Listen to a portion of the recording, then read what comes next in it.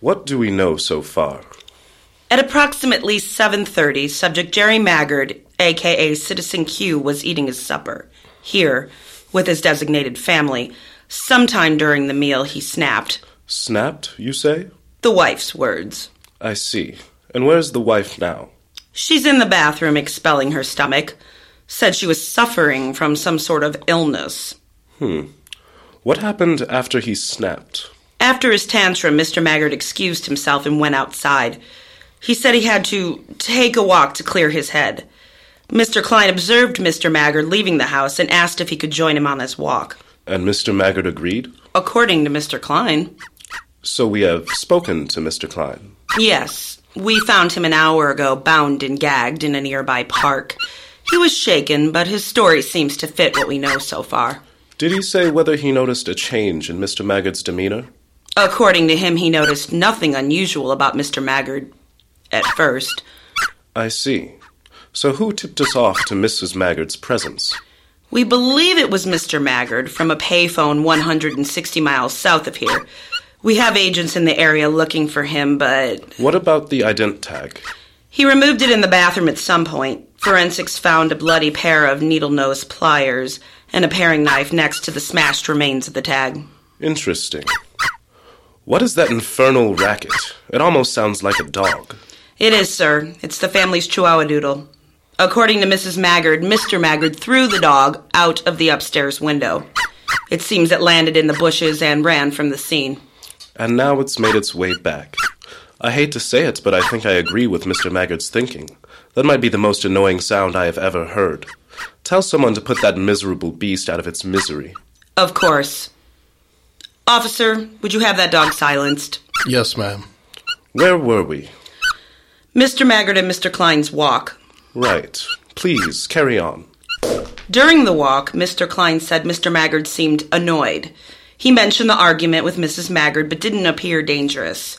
Right about the time they made it to the park, however, Mr. Klein said Mr. Maggard became increasingly paranoid and agitated. Then, of course, Mr. Maggard attacked Mr. Klein. Yes, sir. He hit him over the head with a table leg, then used twine and some duct tape to bound and gag Mr. Klein. Interesting. It seems that Mr. Maggard subverted the reprogramming efforts. He should have been more docile than before. Have you talked to Miss Halstead, or that other guy we put into the office? Bruce? No, not yet. Have them meet us in room 17, later. Yes, sir. So I assume Mr. Maggard must have extricated information from Mr. Klein. Based on Mr. Klein's story, no. But he must have. There's no way he would have known that Kathy and the other neighbors were in on it. Yes, I agree. Maybe he could deduce the fact that Mr. Klein's wife and his own wife were plants, but there's no way he could have known about the other two. So what happened to Mrs. Klein and the Mitchells? He took Mrs. Klein by surprise, hit her over the back of the head, then drug her into the basement. To get information. Did she tell him anything? She told him about the Mitchells and confirmed his suspicions about his wife.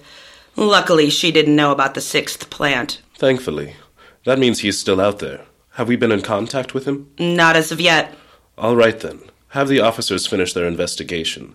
You and I will go back to room 17 and conduct the interviews from there. There are a lot of questions to be answered. Of course, sir. I've got to hand it to you, Mr. Maggard. You sure are one hard-case son of a bitch.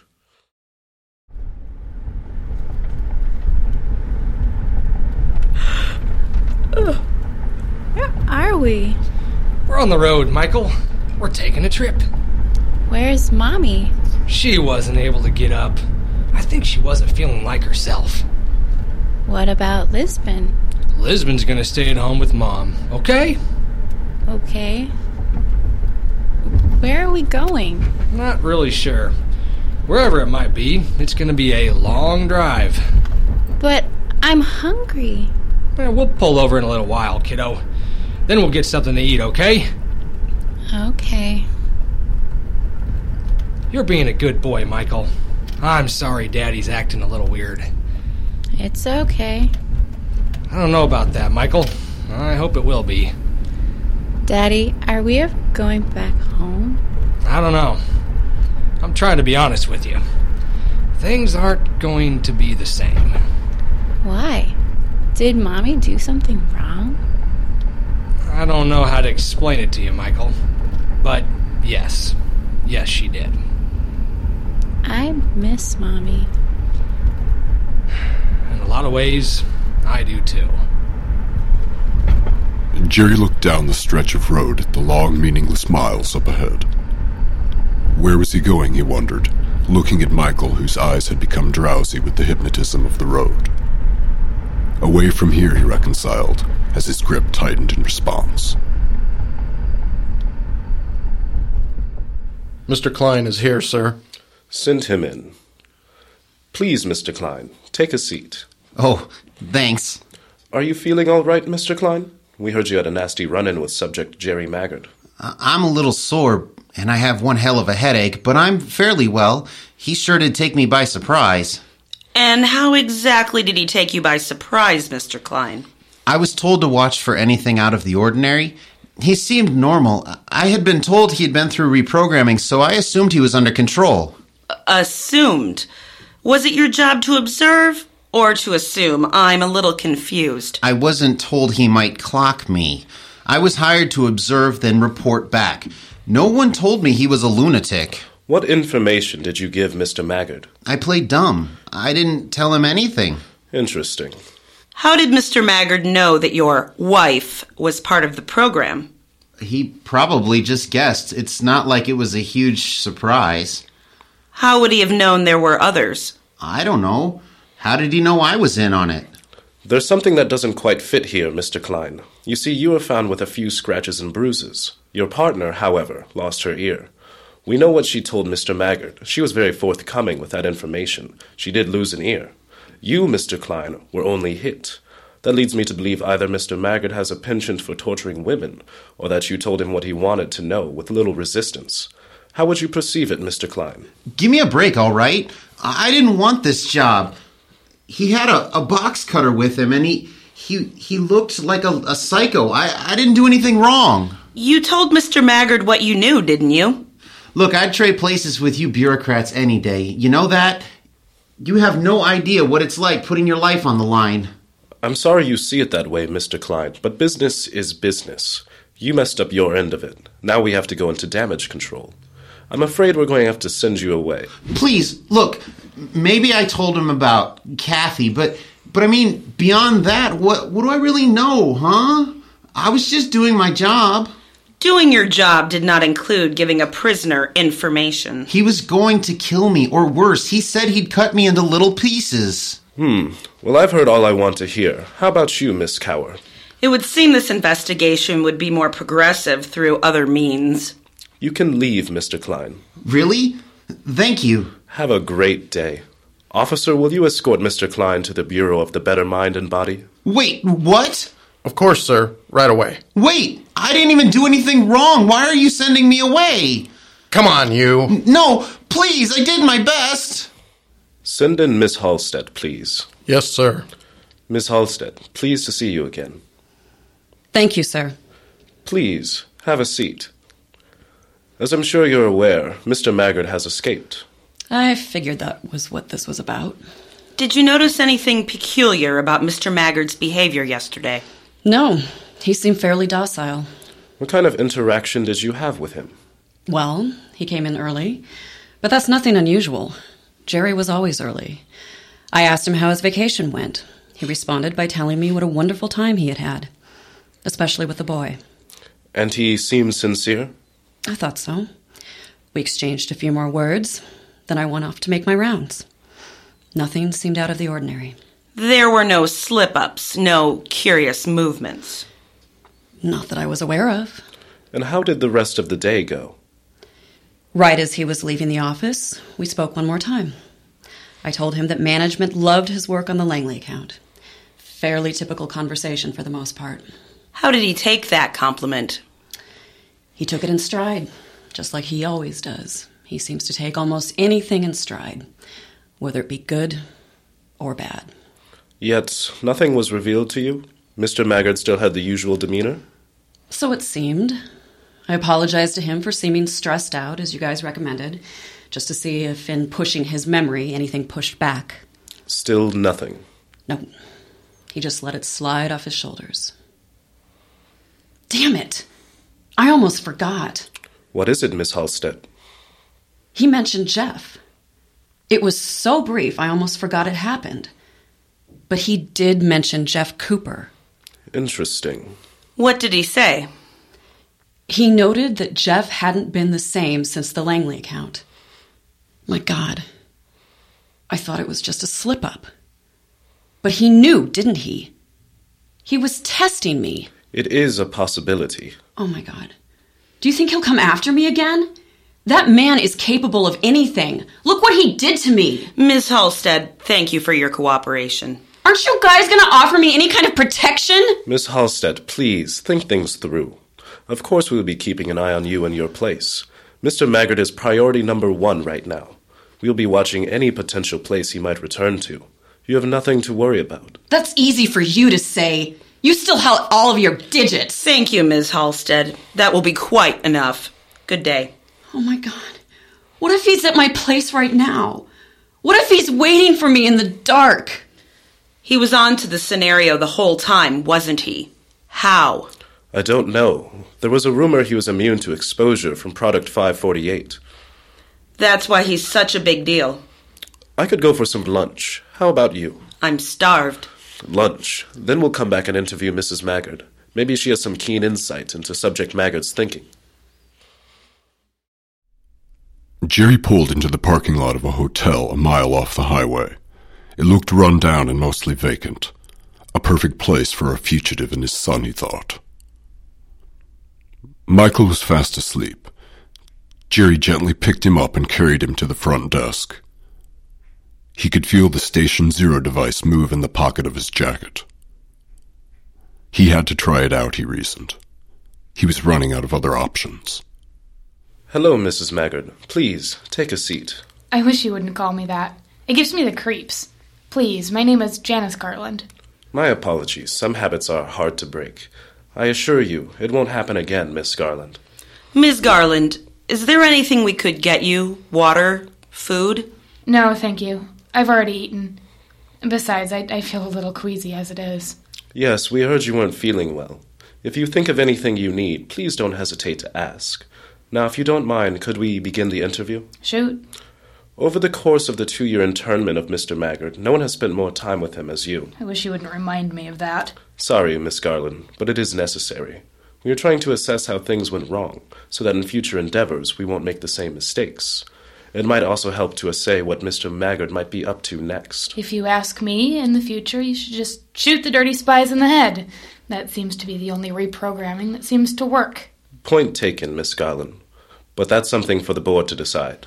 We're just doing our jobs. That's what everybody keeps saying. A lot of goddamn good that did, right? Enough.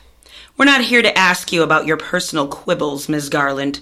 Now, either you start cooperating in a meaningful fashion, or we could conduct this interview at the Bureau of Better Mind and Body. No, please. I'm just frazzled is all. Sorry. I'm fine, really. Now, Miss Garland, being the person with the most contact with Mr. Maggard over the last 2 years, we are hoping you might have some insight into his sudden change. If you are able, we would appreciate a summary of your observations over the course of your involvement in this program. Well, there's a lot to sum up. All right.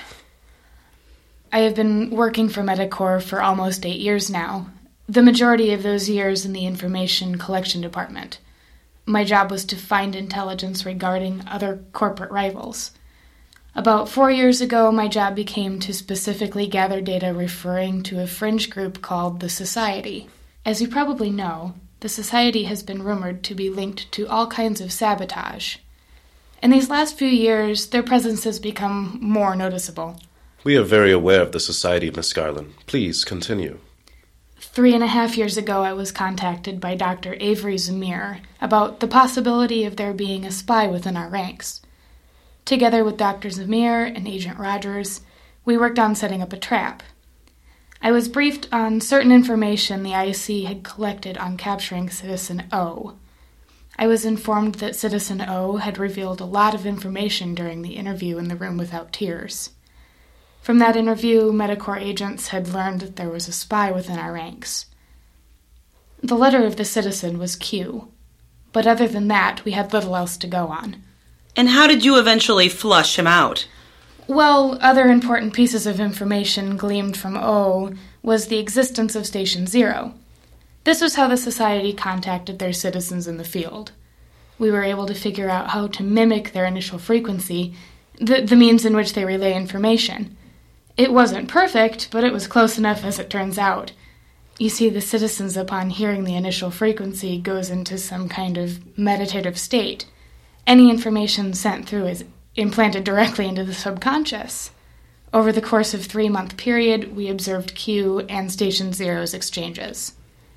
Once we felt we had their contacts figured out, we began sending Q and Station Zero misinformation.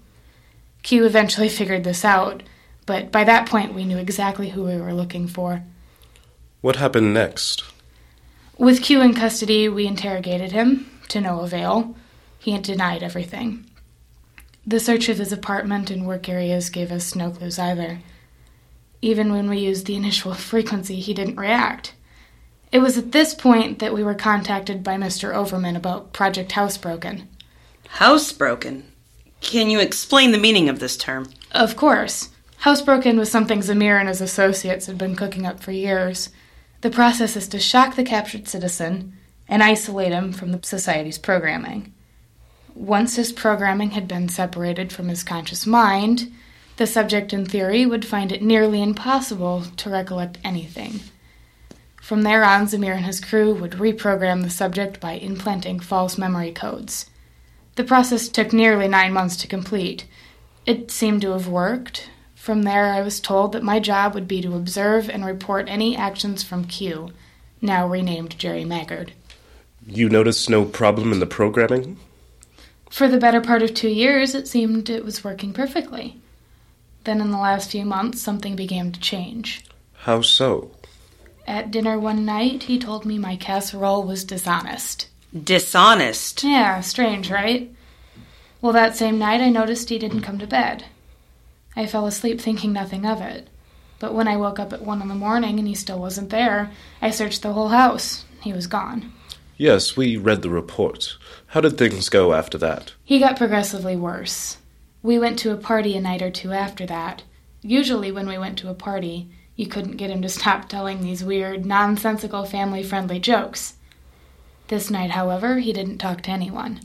Is that all? No. I noticed him staring at Citizen O as well, as if he could recognize him. He said he also felt sorry for O's new persona, Tim Brugan. Then what? He seemed fairly normal for a week or so after that. In fact, I was beginning to think that maybe I had imagined all the weird behavior, until I caught him sneaking back into the house. Where had he gone? He'd broken into Bill's house. He had secretly obsessed over his disappearance. That is very interesting. After that were the reviews. He actually seemed excited to go through with them. But that night he came home horribly sick. Someone in the office was helping him. It ruined our touch-up on his reprogramming. Yeah, well, he never went back to being himself after that. Yes, it's very well documented, those final days before his breakdown. What was he like after the encounter with the Room Without Tears? He seemed perfectly normal. The good old Jerry Maggard was back. We went on a vacation, and he was the happiest I'd ever seen him. When we got back, it looked as if everything had returned to normal. Until dinner last night. In the 2 years that I've been his wife, he has never once raised his voice to me. It is very strange. Somehow Mr. Maggard has recovered from the Room Without Tears and a second reprogramming.